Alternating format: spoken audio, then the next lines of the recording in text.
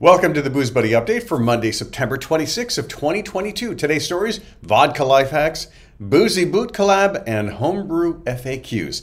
It's brought to you by Green Mountain Payments, helping local business owners save thousands of dollars by providing complimentary credit card processing equipment and zero-cost credit card processing. Visit greenmountainpayments.com or posnzero.com today. Well, vodka life hacks are a thing, and an old one has been rediscovered, and it's being spread around on social media sites like TikTok.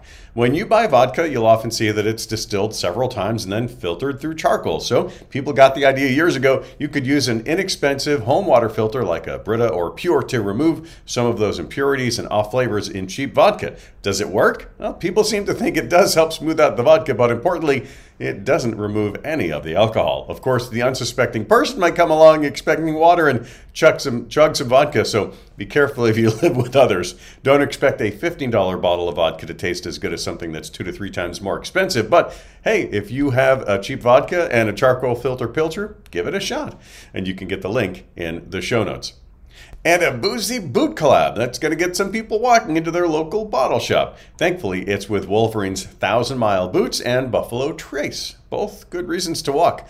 Huckberry brought Buffalo Trace and Wolverine together for the special edition boot. Unfortunately, while there's a special edition boot, not really a special 1,000 Mile edition of Buffalo Trace that I would have wanted, but still the iconic boots are pretty darn nice, even though they tip the $400 $25 price point. If you, like many other people, look for good boots under the $400 mark, I have a recommendation for a less expensive pair. A channel I follow on YouTube called Rose Anvil just did a teardown on Thursday's USA-made lager model. I'll link to that in the show notes. And of course, for the collab boot, check out the show notes as well.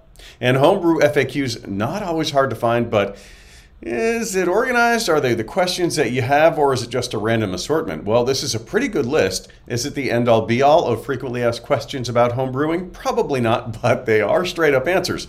Not the kind you get when you go to a Facebook group and get shamed for not knowing the differences between making maybe a liquid yeast and a dry yeast, or electric versus gas-fired brewing systems.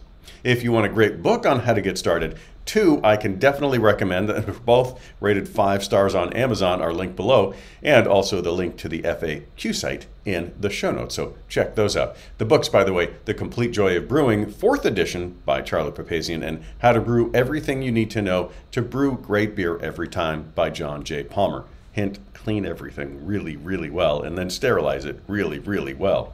Remember to stay safe, drive sober, and support the booze that supports your local community. And always find the show notes and links at boozebuddyupdate.com.